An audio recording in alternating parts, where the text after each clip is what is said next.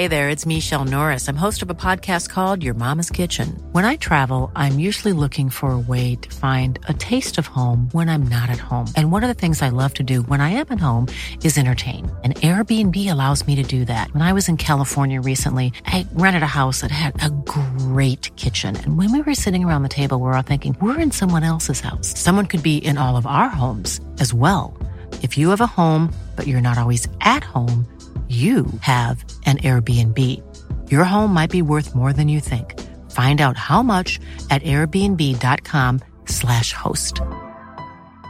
Hi, I'm Daniel, founder of Pretty Litter. Did you know cats tend to hide symptoms of sickness and pain? I learned this the hard way after losing my cat, Gingy. So I created Pretty Litter, a health monitoring litter that helps detect early signs of illness by changing colors, saving you money and potentially your cat's life. Pretty Litter is veterinarian developed, and it's the easiest way to keep tabs on your fur baby's health right at home. Go to prettylitter.com and use code ACAST for 20% off your first order and a free cat toy. Terms and conditions apply. See site for details.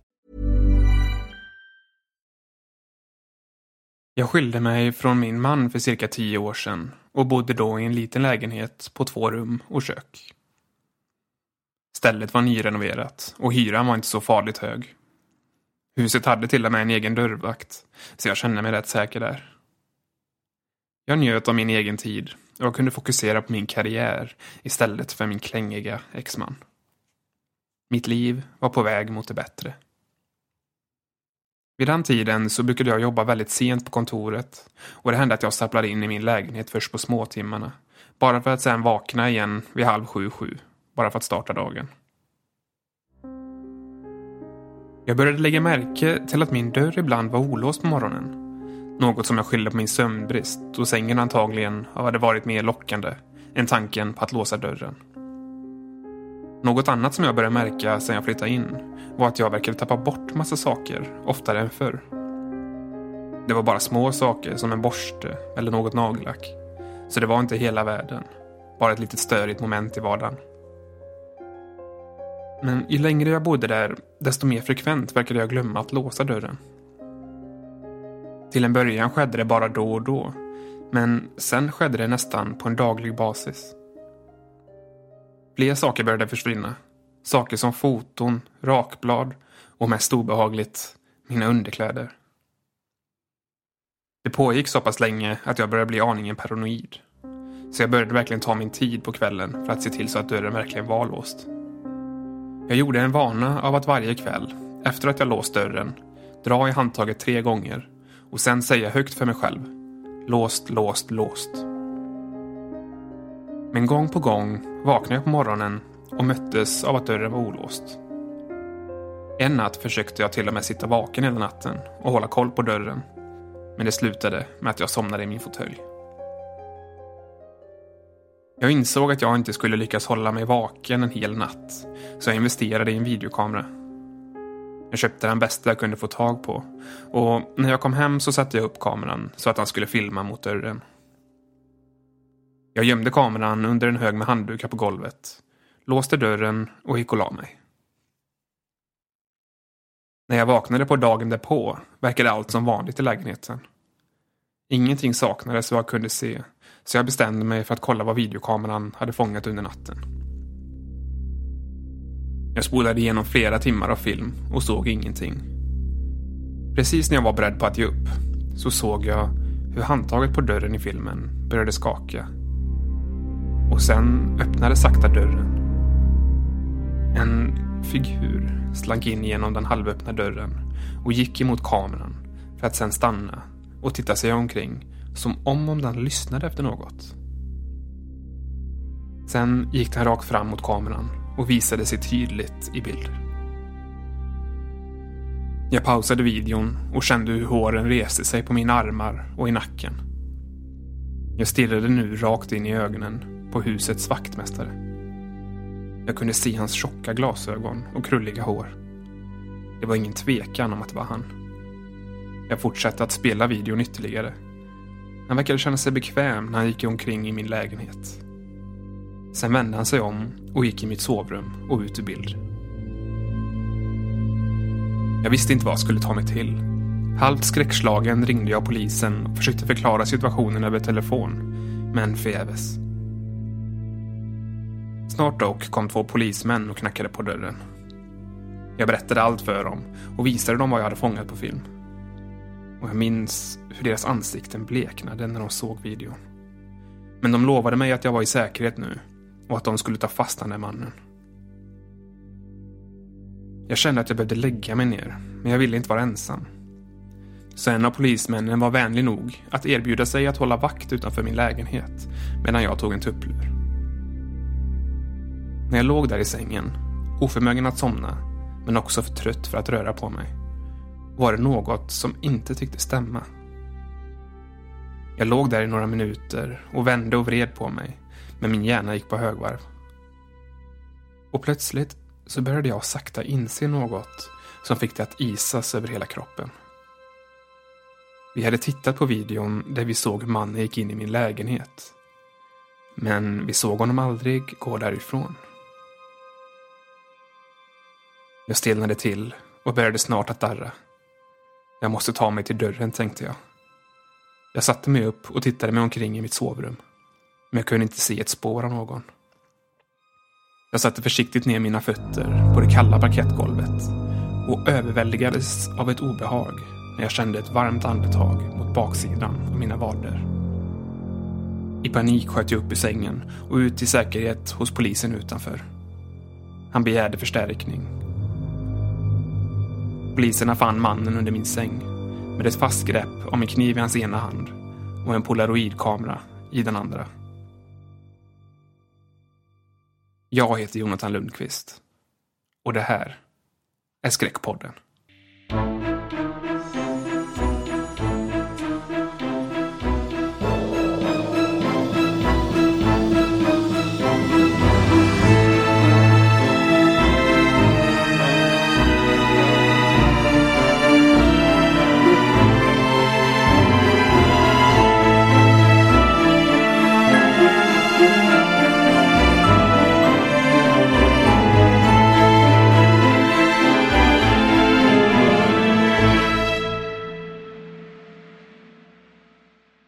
Tycker du att det är obehagligt med trånga rum?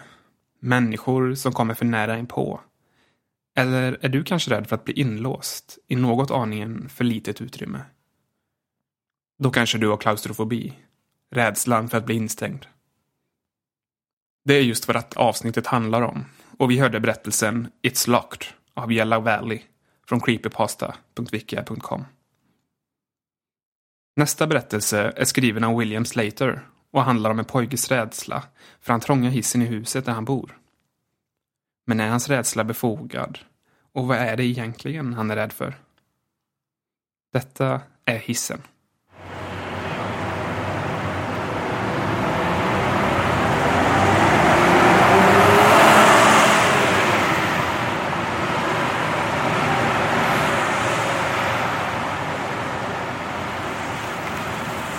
Det var ett mycket gammalt våningshus med en gammal hiss. En mycket liten hiss som bara kunde ta 3 passagerare åt gången.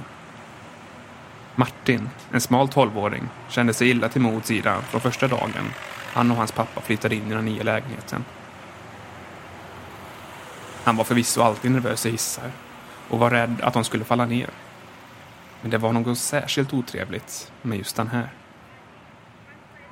Den ondskefulla stämningen kanske berodde på det bleka ljuset från det enda lysröret i taket. Problemet kanske var dörren som aldrig stannade öppen tillräckligt länge och slog igen med en sådan olycksbådande slutgiltighet. Det kanske var sättet som maskineriet liksom suckade av trötthet varje gång hissen lämnade en våning, som om den aldrig skulle ta sig till nästa. Det kanske helt enkelt var så att han kände sig instängd i den. Hissen var så liten att det kändes obehagligt trångt bara det var en enda person till där inne. När han kom hem från skolan dagen efter att de hade flyttat in provade Martin att ta trapporna upp. Men de var nästan lika hemska. Utan fönster och mörka, med flera mörka avsatser där lamporna gått sönder. Fotstegen ekade bakom honom som om det var en annan person där som kom allt närmare. Men när han väl kom upp på 17:e våningen, vilket tog en evighet, så var han utmattad och andfådd. Hans pappa, som arbetade hemma, ville veta varför han var så andfådd. Men varför tog du inte hissen? Frågade han och rynkade pannan mot Martin när han förklarade att han gått trappan upp. Hans min verkade säga: du är inte bara mager och dålig på sport, du är feg också. Efter det tvingade Martin sig att ta hissen. Han var tvungen att vänja sig vid den, försökte han intala sig själv. Precis som han fick vänja sig vid att bli mobbad i skolan och alltid blev vald sist på gympan. Hissen var ett av livets oundvikliga faktum. Men han vande sig aldrig vid den. Han förblev spänd i den skakande lilla lådan och höll blicken fixerad vid numren som blinkade så ojämnt som om det när som helst skulle ge upp.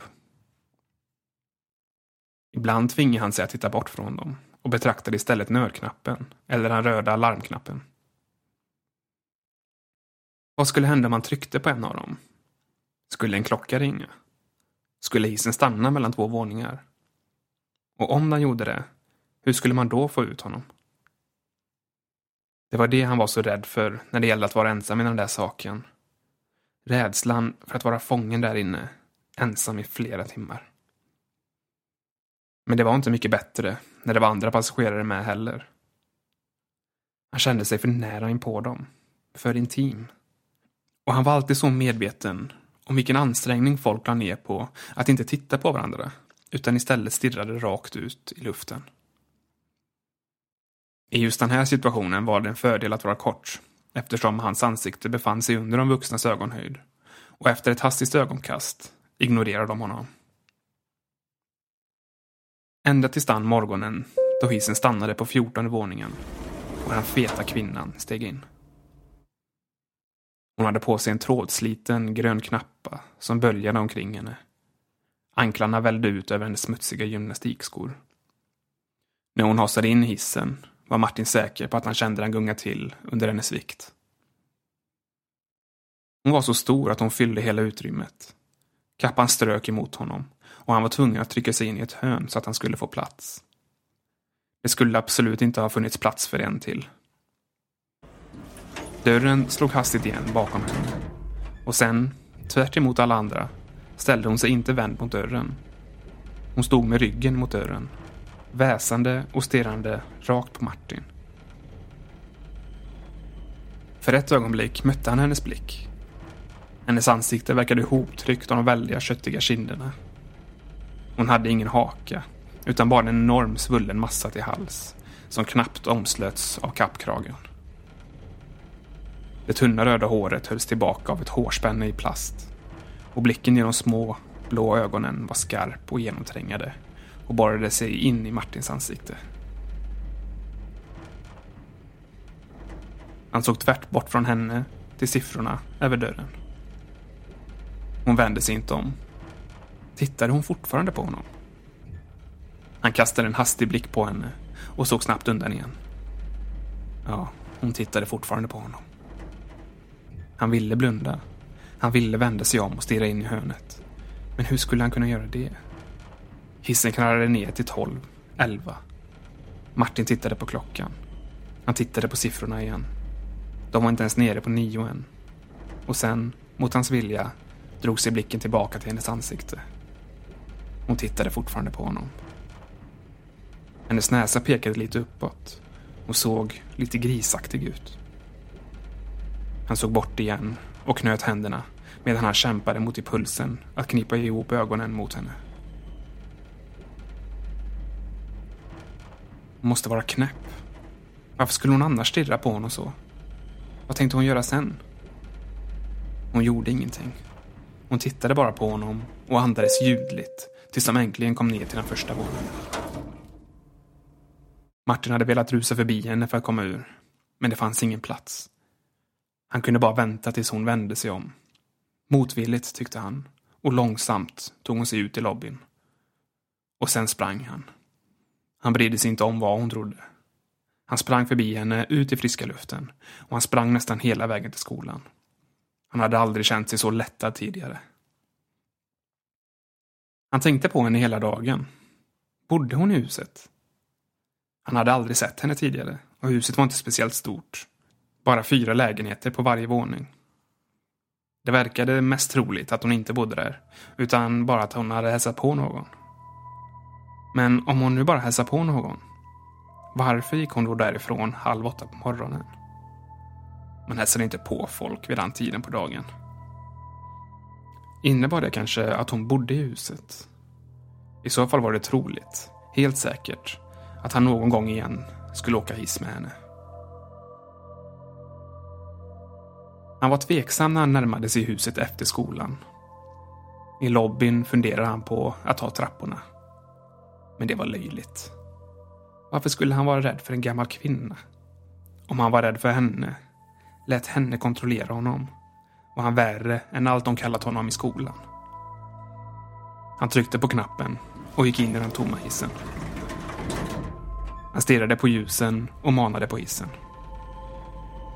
Den stannade på 3:e våningen. Det är åtminstone inte på 14, sa han till sig själv. Den som hon hälsade på bodde på 14. Han såg dörren glida upp och avslöja en grön kappa, ett grisaktigt ansikte och blå ögon som redan stirrade på honom, som om han visste att han var där. Det var inte möjligt. Det var som en mardröm. Men där var hon, massivt verklig. På väg upp, sa han, och rösten lät förödmjukande pipig. Hon nickade med det dallrande fläsket och steg in. Dörren slog igen. Han såg hennes knubbiga hand röra sig mot knapparna. Hon tryckte på 18, inte 14. Översta våningen, en våning över hans egen. Hissen darrade till och började gå uppåt. Den feta kvinnan tittade på honom. Han visste att hon hade gått på 14 tidigare på dagen. Så varför var hon nu på 3:an, på väg upp till 18? De enda våningarna han någonsin var på var 17 och 1. Men vad höll hon på med? Hade hon väntat på honom? Åkte hon med honom med vilje? Men det var ju knäppt. Hon kanske hade massa vänner i byggnaden. Eller så var hon en städerska som arbetade i de olika lägenheterna. Ja, så måste det vara. Han kände hennes blick medan han stirrade på siffrorna som blinkade till en efter en. Långsammare än vanligt, tyckte han. Hissen kanske var trög för att hon var så tung. Det var meningen att han skulle klara 3 vuxna, men han var gammal. Tänk om han stannade mellan 2 våningar. Tänk om de föll ner. De var på 5:an nu. Det slog honom att han kunde trycka på 7:an, gå av där och gå resten av vägen. Och han skulle ha gjort det om han bara hade nått knapparna. Men han kunde inte ta sig förbi henne, om han inte trängde sig förbi. Och han stod inte ut med tanken på fysisk kontakt med henne. Han skulle snart vara hemma. Det skulle bara ta någon minut till eller så. Han kunde stå ut med vad som helst i en minut. Till och med den där knäppa kvinnan som tittade på honom. Om nu inte hissen fastnade mellan 2 våningar. Vad skulle han göra då? Han försökte tränga undan den tanken, men han kom tillbaka hela tiden. Han tittade på henne och hon stirrade fortfarande uttryckslöst på honom. När hissen stannade på hans våning flyttade hon sig knappt. Han var tvungen att tränga sig förbi henne, trycka sig mot hennes fruktansvärt stickiga kappa, skräckslagen inför att dörren skulle slå igen innan han hann ut. Hon vände sig hastigt om och tittade på honom när dörren slängdes igen. Nu vet hon att jag bor på 17:e våningen, tänkte han. Har du sett en fet kvinna någon gång i hissen? Frågade han sin pappa den kvällen. Det kan jag inte säga att jag har gjort, svarade han utan att titta upp från tvn. Han visste att han nog gjorde ett misstag, men han var tvungen att berätta det för någon. Hon åkte hiss med mig 2 gånger idag, och det konstiga var att hon stirrade på mig hela tiden. Hon tittade inte ens bort för 1 sekund. Känner du till någon som har en underlig städerska eller något sånt? Vad hetsar du upp dig så nu för? Sa hans pappa och såg otåligt upp från tvn. Jag hetsar inte upp mig. Det var bara konstigt att hon stirrade så på mig. Du vet ju att folk sällan stirrar på varandra i hissen. Och hon tittade på mig hela tiden. Vad ska jag ta mig till med dig, Martin? Sa hans pappa. Han suckade och skakade på huvudet. Ärligt talat, nu är du rädd för en gammal kvinna. Jag är inte rädd. Du är rädd, sa hans pappa tvärsäkert. När ska du växa upp och uppföra dig som en man? Ska du vara rädd hela ditt liv? Han lyckades låta bli att gråta ända tills han kom in till sitt rum. Men hans pappa visste förmodligen att han grät i alla fall. Han sov väldigt dåligt den natten. Och på morgonen när hissdörren öppnades väntade den feta kvinnan på honom. Hon väntade på honom. Hon visste att han bodde på 17:e våningen. Hon stod där, oförmögen att röra sig, och backade sedan undan. Och när hon gjorde det ändrades hennes ansiktsuttryck. Hon log när dörren slogs igen. Han sprang mot trapporna. Som tur var så ramlade han på avsatsen mellan den 16:e och 15:e våningen. Allt han behövde göra var att släpa sig upp 1,5 trappa med den fruktansvärda smärtan i benet. Hans pappa var tyst hela vägen till sjukhuset. Besviken och irriterad över att hans son var så feg och dum. Det var ett enkelt benbrott, så han behövde ingen rullstol, utan bara gips och kryckor. Men han var hänvisad till hissen nu. Var det därför den feta kvinnan hade lätt så? Hade hon vetat att det här skulle hända? Hans pappa var i alla fall med honom i hissen på väg hem från sjukhuset. Det fanns ingen plats för den feta kvinnan att komma in. Och även om hon gjorde det skulle hans pappa se henne och inse hur underlig hon var. Och då kanske han skulle förstå. Och när de väl kom hem kunde han stanna i lägenheten några dagar. Doktorn hade sagt att han skulle belasta benet så lite som möjligt. En vecka kanske. En hel vecka utan att behöva använda hissen. När han åkte upp tillsammans med sin pappa såg han sig omkring i det trånga utrymmet och kände sig en aning triumferande. Han hade besegrat hissen och den feta kvinnan. Ja, tills vidare. Och slutet av veckan var fortfarande väldigt långt borta. Jag glömde ju nästan. Hans pappa sträckte ut handen och tryckte på 9:an. Men vad gör du? Du ska väl inte kliva ur? Frågade Martin och försökte låta bli att låta panikslagen. Jag har lovat Terry Ullman att jag ska hälsa på henne, sa hans pappa och tittade på klockan när han klev ur. Jag kan väl få följa med? Jag vill också hälsa på henne, bad Martin och hoppade framåt med kryckorna. Men dörren gick igen. Är du rädd för att vara ensam i hissen? Sa hans pappa hånfullt. Väx upp, Martin. Och dörren stängdes. Martin hoppade bort till knapparna och tryckte på 9:an, men det hjälpte inte. Hissen stannade på 10:an, där den feta kvinnan väntade på honom. Hon gick in snabbt. Han var för långsam och för osäker på kryckorna för att hinna ta sig förbi henne. Dörren gick igen bakom henne och stängde dem in. Hissen började röra på sig. Hej Martin, sa hon, skrattade och tryckte på stoppknappen.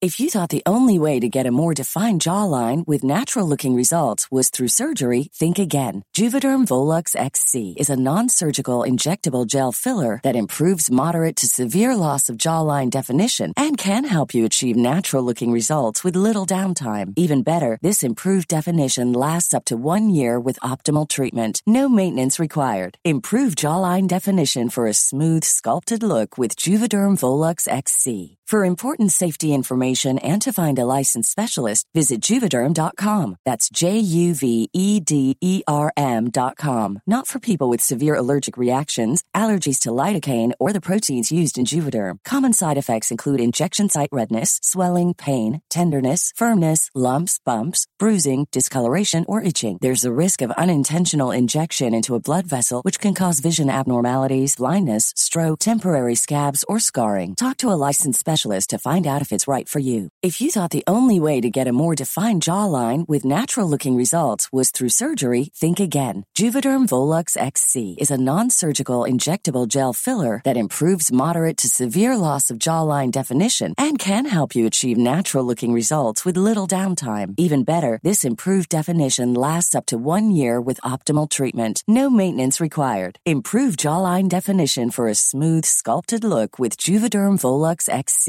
For important safety information and to find a licensed specialist, visit Juvederm.com. That's Juvederm.com.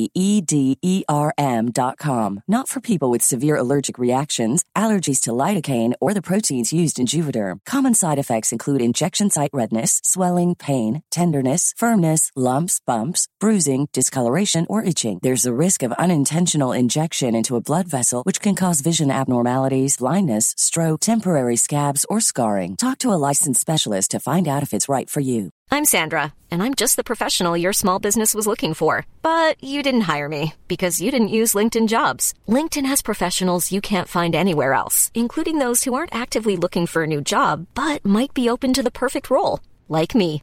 In a given month, over 70% of LinkedIn users don't visit other leading job sites. So if you're not looking on LinkedIn, you'll miss out on great candidates, like Sandra. Start hiring professionals like a professional. Post your free job on linkedin.com/people today.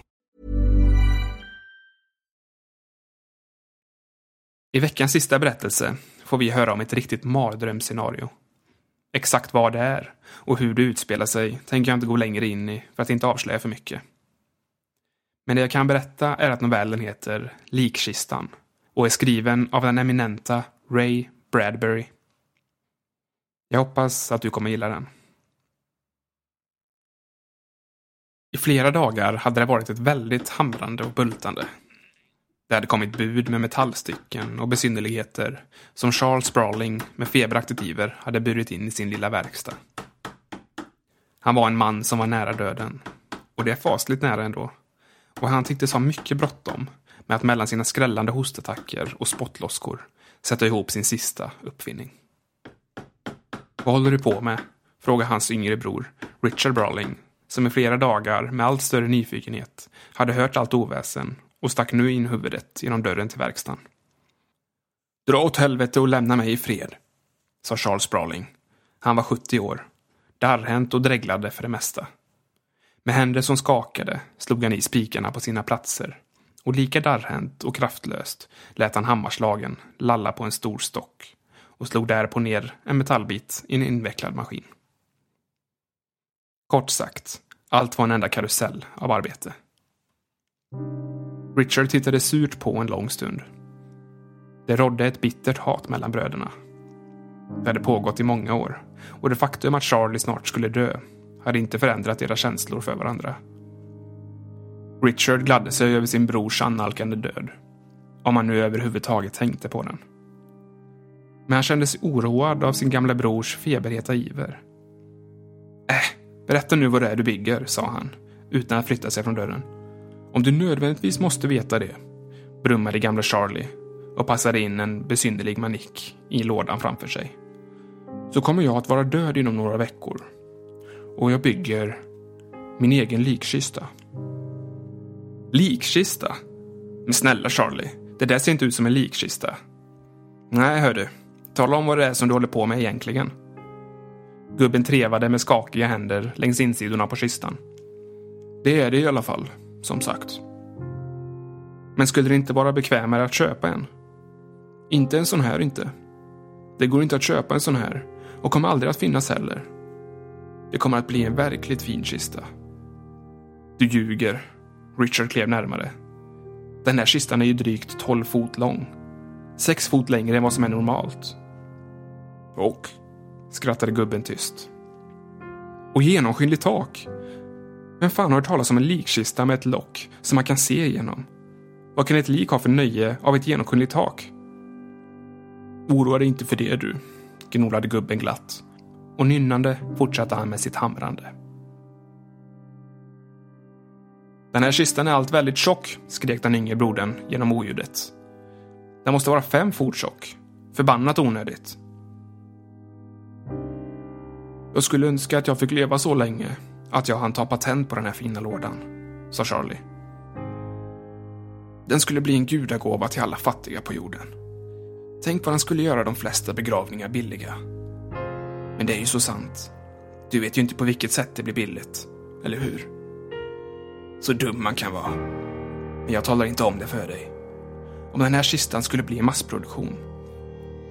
Lite dyr i början visserligen. Men den väl hade tillverkats i enorma mängder. Gisses vad pengar folk skulle spara in. Dra åt helvete, sa den yngre brodern och rusade ut i verkstaden. Livet hade inte varit lätt. Unge Richard hade alltid varit en sån ordåga att han aldrig haft 2 slantar i fickan samtidigt att skramla med. Alla sina pengar hade han fått av sin äldre bror, Charlie, som var oförskämt nog att påminna honom om hans skulder jämt och ständigt. Richard ägnade åtskilliga timmar åt sina hobbies. Han älskade att samla flaskor med franska vinetiketter i trädgården. Jag tycker om det sätt de glittrar på, brukade han säga där han satt och sippade på sitt vin.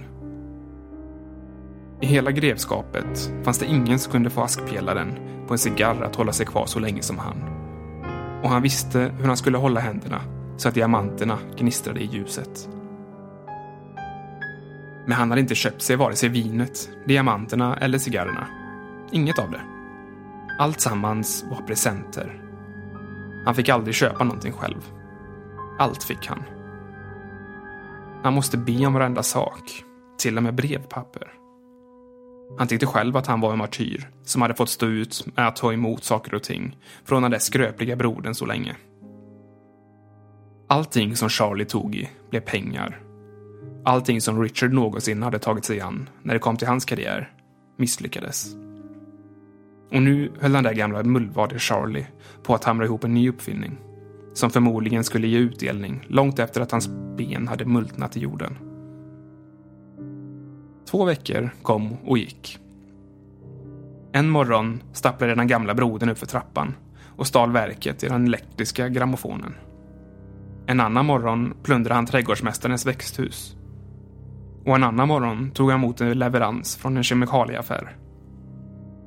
Allt som unge Richard kunde ta sig för var att sitta och stadigt hålla kvar den långa grå askpelaren på sin cigarr, medan dessa surrande förberedelser ägde rum. Nu är det klart, skrek gamle Charlie på morgonen den 14:e dagen och föll död ner. Richard rökte slut sin cigarr och utan att visa upprörd han var la han från sig cigarren med den långa gråvita askpelaren. 2 tum lång och ett nytt rekord. Och sen reste han sig. Han gick fram till fönstret och betraktade solstrålarnas lekfulla reflexer bland champagneflaskorna ute i trädgården. Han tittade upp mot översta trappsteget, där hans bror Charlie fridfullt låg utsträckt mot räcket. Sen gick han bort till telefonen och slog likgiltigt ett nummer. Hej, är det Greenlawn spårhus? Det här är Richard Brawling. Vill ni vara snälla och skicka hit en kärra? Precis, för min bror Charlie. Ja, tack. När bårhuspersonalen höll på att bära ut Charlie till sin kärra fick de sina instruktioner. Vanlig kista, sa unge Richard. Inga speciella begravningsceremonier. Lägg honom i en kista av furu. Han skulle själv helst velat haft det så. Så enkelt. Hej då. Så där ja, sa Richard och gnuggade händerna. Nu ska vi ta oss en titt på den där kistan som kära gamla Charlie har byggt. Jag tror inte att han kommer märka att han inte blir begravd i sin speciallåda. Han gick ner för trappan och in i verkstaden. Kistan stod framför de franska fönstren som stod på vid gavel. Locket var tillslutet, färdigt och putsat, och allt var ordentligt och fint hopsatt som verket i ett schweizerur. Den var stor och vilade på ett mycket långt bord med små hjul för att lättare kunna manövreras. Han kikade genom glaslocket. Kistans inre var 6 fot lång. Det måste vara gott och väl 3 fot över i vardera ändan, täckta med panel som man på något sätt måste öppna för att få tag på. Ja, vadå? Pengar förstås. Det skulle vara just likt Charlie att sno pengarna med sig i graven och lämna Richard utan ett öre att köpa sig en flaska för. Den gamle skurken. Han lyfte på glaslocket och trevade med handen utan att kunna hitta några dolda knappar. Det fanns en anvisning, omsorgsfullt präntad med bläck på vitt papper och fastsatt med häftstift på den satinklädda väggen. Det stod: Brawlings ekonomiska låda. Ensamrätt. april 1946. Lätt att sköta, kan med tanke på framtiden användas flera gånger av begravningsentreprenörer och familjer. Richard fnös. Vem inbillade sig Charlie att han drev med? Det stod något mer på lappen också.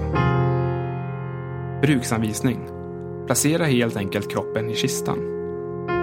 Så idiotiskt. Placera kroppen i kistan. Det säger ju sig självt. Hur skulle det annars gå till? Han kisade uppmärksamt och läste slutet på bruksanvisningen. Placera helt enkelt kroppen i kistan. Och så börjar musiken att spela. Nej, nu. Richard stirrade med gapande mun på anvisningen. Han gick ut genom den öppna dörren till verkstaden och ut på den tegelklädda terrassen utanför och ropade på trädgårdsmästaren i växthuset. Rogers! Trädgårdsmästaren stack ut huvudet. Vad är klockan? Frågade Richard. 12, svarade Rogers. Då kan ni komma hit upp 12:15 och se efter att allt är som det ska, sa Richard. Ja visst, sa trädgårdsmästaren. Richard gick tillbaka in i verkstaden. Vi ska nog ta reda på vad det är för kista, sa han lugnt. Det kunde inte vara något farligt att lägga sig i lådan och prova av den. Han har märke till att det fanns små lufthål i sidorna. Även om locket var tillslutet skulle man få luft. Och Rogers skulle ju för övrigt komma upp om ett par minuter. Placera helt enkelt kroppen i kistan och så börjar musiken att spela. Det var faktiskt ganska barnsligt av gamla Charlie. Richard segade sig upp. Det såg ut som han var i färd med att krypa ner i ett badkar. Han kände sig naken och iakttagen. Han stack ner sin ena blanka sko i kistan, böjde knät och hivade sig upp och muttrade några ord i största allmänhet. Sen lyfte han in det andra knät och andra foten och hukade sig ner som för att känna efter badvattnets temperatur. Han la sig till rätta och skrockade lätt och låtsades att han var död. Att folk fällde tårar över honom. Att rykande stearinljus belyste kistan. Och att jorden hade stannat i omlopp för att han hade gått vidare. Han tog på sig ett långt blekt utseende. Slöt ögonen och höll tillbaka skrattet bakom de hoppressade darrande läpparna. Han knöt händerna och märkte att de kändes vaxartade och kalla.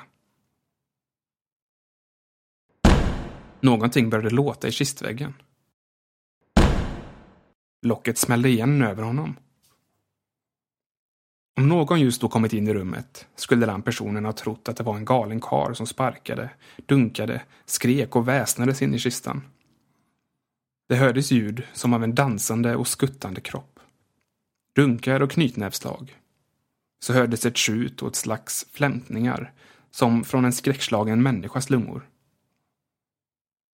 Det prasslade av papper och det hördes ett genomträngande gällt ljud som från en mängd visselpipor.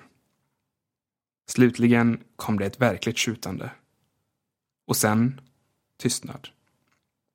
Richard Brawling låg i kistan och hämtade andan. Han lät alla muskler slappna av. Han började småskratta för sig själv.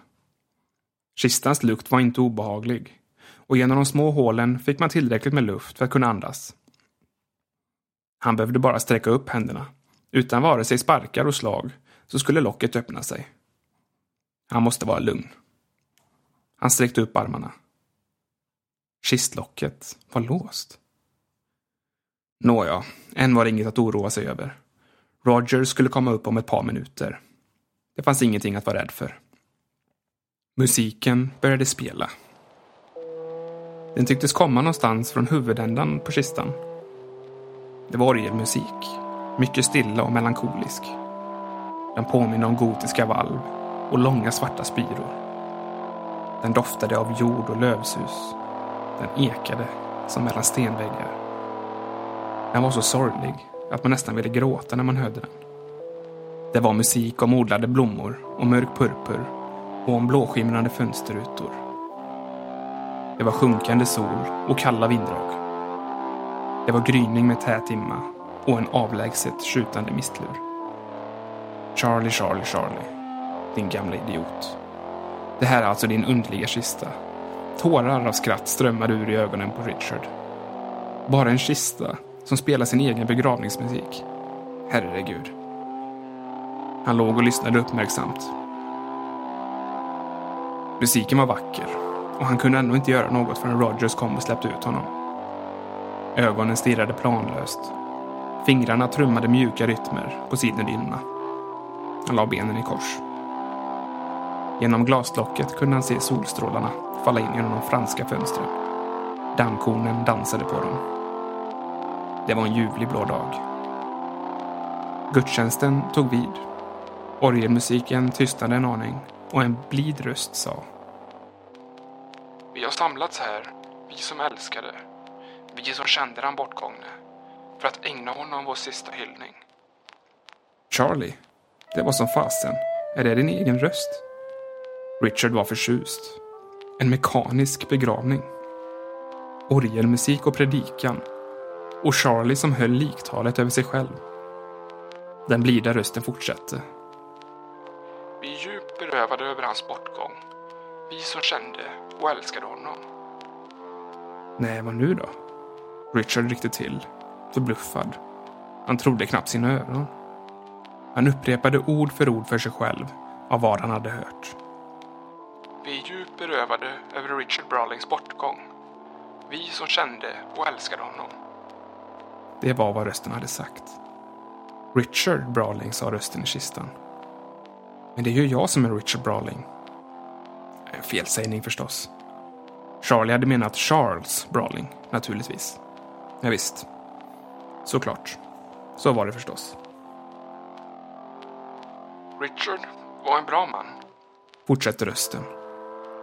Så länge vi lever kommer vi aldrig att träffa på hans like. Mitt namn igen. Richard började skruva på sig i kistan. Obehagligt emots. Varför kom aldrig Rogers? Det kunde knappast vara ett misstag att Charles använde samma namn 2 gånger. Richard Brawling. Richard Brawling. Vi har samlats här. Vi kommer att sakna. Vi är djupt berövade. Ingen bättre man. Inte hans like så länge vi lever. Vi har samlats här. Den bortgångne Richard Brawling. Richard Brawling. Blommor. 6 dussin ljusblå, röda, gula, skimrande blommor dök upp bakom kistan på dolda fjädrar. Den ljuva doften av nyplockade blommor fyllde kistan. Blommorna vaggade sakta inför hans förvånade ögon och slog svagt mot glaslocket. Nya dök upp tills dess att kistan var täckt med kronblad och färger och ljuva dofter. Fina blommor som darrade och sken. Rogers! Predikan fortsatte. Richard Brawling var i hela sitt liv en kännare av stora och ädla ting. Musiken suckade, steg och sjöng, avlägset. Richard Brawling njöt av livet som man njuter av ett utsökt vin genom att bara smutta på det. En liten lucka i kistväggen flög upp. En blank metallarm flög ut. En nål stack Richard i bröstet, men inte så djupt. Han skrek till. Nålen han fyllde honom med färgad vätska innan han hejda den. Sen flög den in i sin behållare igen och luckan slog igen. Rogers! En växande förlamning. Plötsligt kunde han inte röra på fingrarna, eller armarna, eller vrida på huvudet. Benen kändes kalla och stela. Richard Brawling älskade vackra ting. Musik, blommor, sa rösten. Den här gången skrek han inte. Han kunde bara tänka namnet Rogers. Tungan låg orörligt i hans bedövande mun. En annan lucka flög upp. Metalltänger dök fram på hävarmar av stål. Hans vänstra handled genomborrades av en stor, sugande nål. Blodet började pumpas ut ur kroppen på honom. Han hörde en liten pump arbeta någonstans. Kommer att sakna Richard Brawling bland oss. Orgen snyftade och snörvlade. Blommorna blickade ner på honom och nickade med sina lysande huvuden. 6 svarta och smala ljus höjde sig ur gömda stakar och stod bakom blommorna, fladdrande och flämtande. En ny pump började arbeta. Medan blodet pumpades ur den ena sidan av hans kropp genomborrades hans högra handled. En nål kördes in i den och den andra pumpen började pumpa in formalin i honom. Pump, paus, pump, paus, pump, paus, pump, paus. Kistan började röra på sig. En liten motor puffade och tuffade. Rummet gled förbi på båda sidor om honom. Små hjul roterade. Det behövdes inga likbärare. Blommorna vajade medan kistan sakta rullade ut på terrassen under en klarblå himmel. Pump, paus, pump, paus. Vi kommer att sakna Richard Brawling. Vacker stilla musik. Pump, paus. Ah, sweet mystery of life at last, löd sången. Brawling, finsmakaren. Ah, at last I have the secret of it all, fortsatte sången. Han stirrade och stirrade med ögon blinda som ägg på den lilla lappen som han skymtade genom ögonvrån. Brawlings ekonomiska likkista. Bruksanvisning. Placera helt enkelt kroppen i kistan. Och så börjar musiken spela. Ett träd vajade förbi över hans huvud. Kistan rullade sakta genom trädgården. Bakom några buskar. Och bar rösten och musiken med sig. Nu har den stund kommit. Då vi måste återvända stoftet av denna man till jorden. Små blänkande spadar sprang fram från kistans sidor. De började gräva. Han såg spadarna kasta upp jord. Kistan började sjunka. Dunkade, sjönk, grävde. Dunkade, sjönk, grävde. Dunkade, sjönk ännu mer. Dunk, paus. Dunk, paus. Pump, paus. Dunk, paus. Pump, paus. Av jord är du kommen. Jord skall du åter varda. Blommorna vaggade och vajade. Kistan stod nu djupt nere. Musiken spelade. Det sista Richard Brawling såg var spadarna på den Brawlingska ekonomiska likkistan som sträckte sig upp och fyllde igen hålet efter sig. Richard Brawling, Richard Brawling, Richard Brawling, Richard Brawling. Grammofonskivan hade hakat upp sig i sitt spår. Men ingen brydde sig om det. För det var ingen som kunde höra.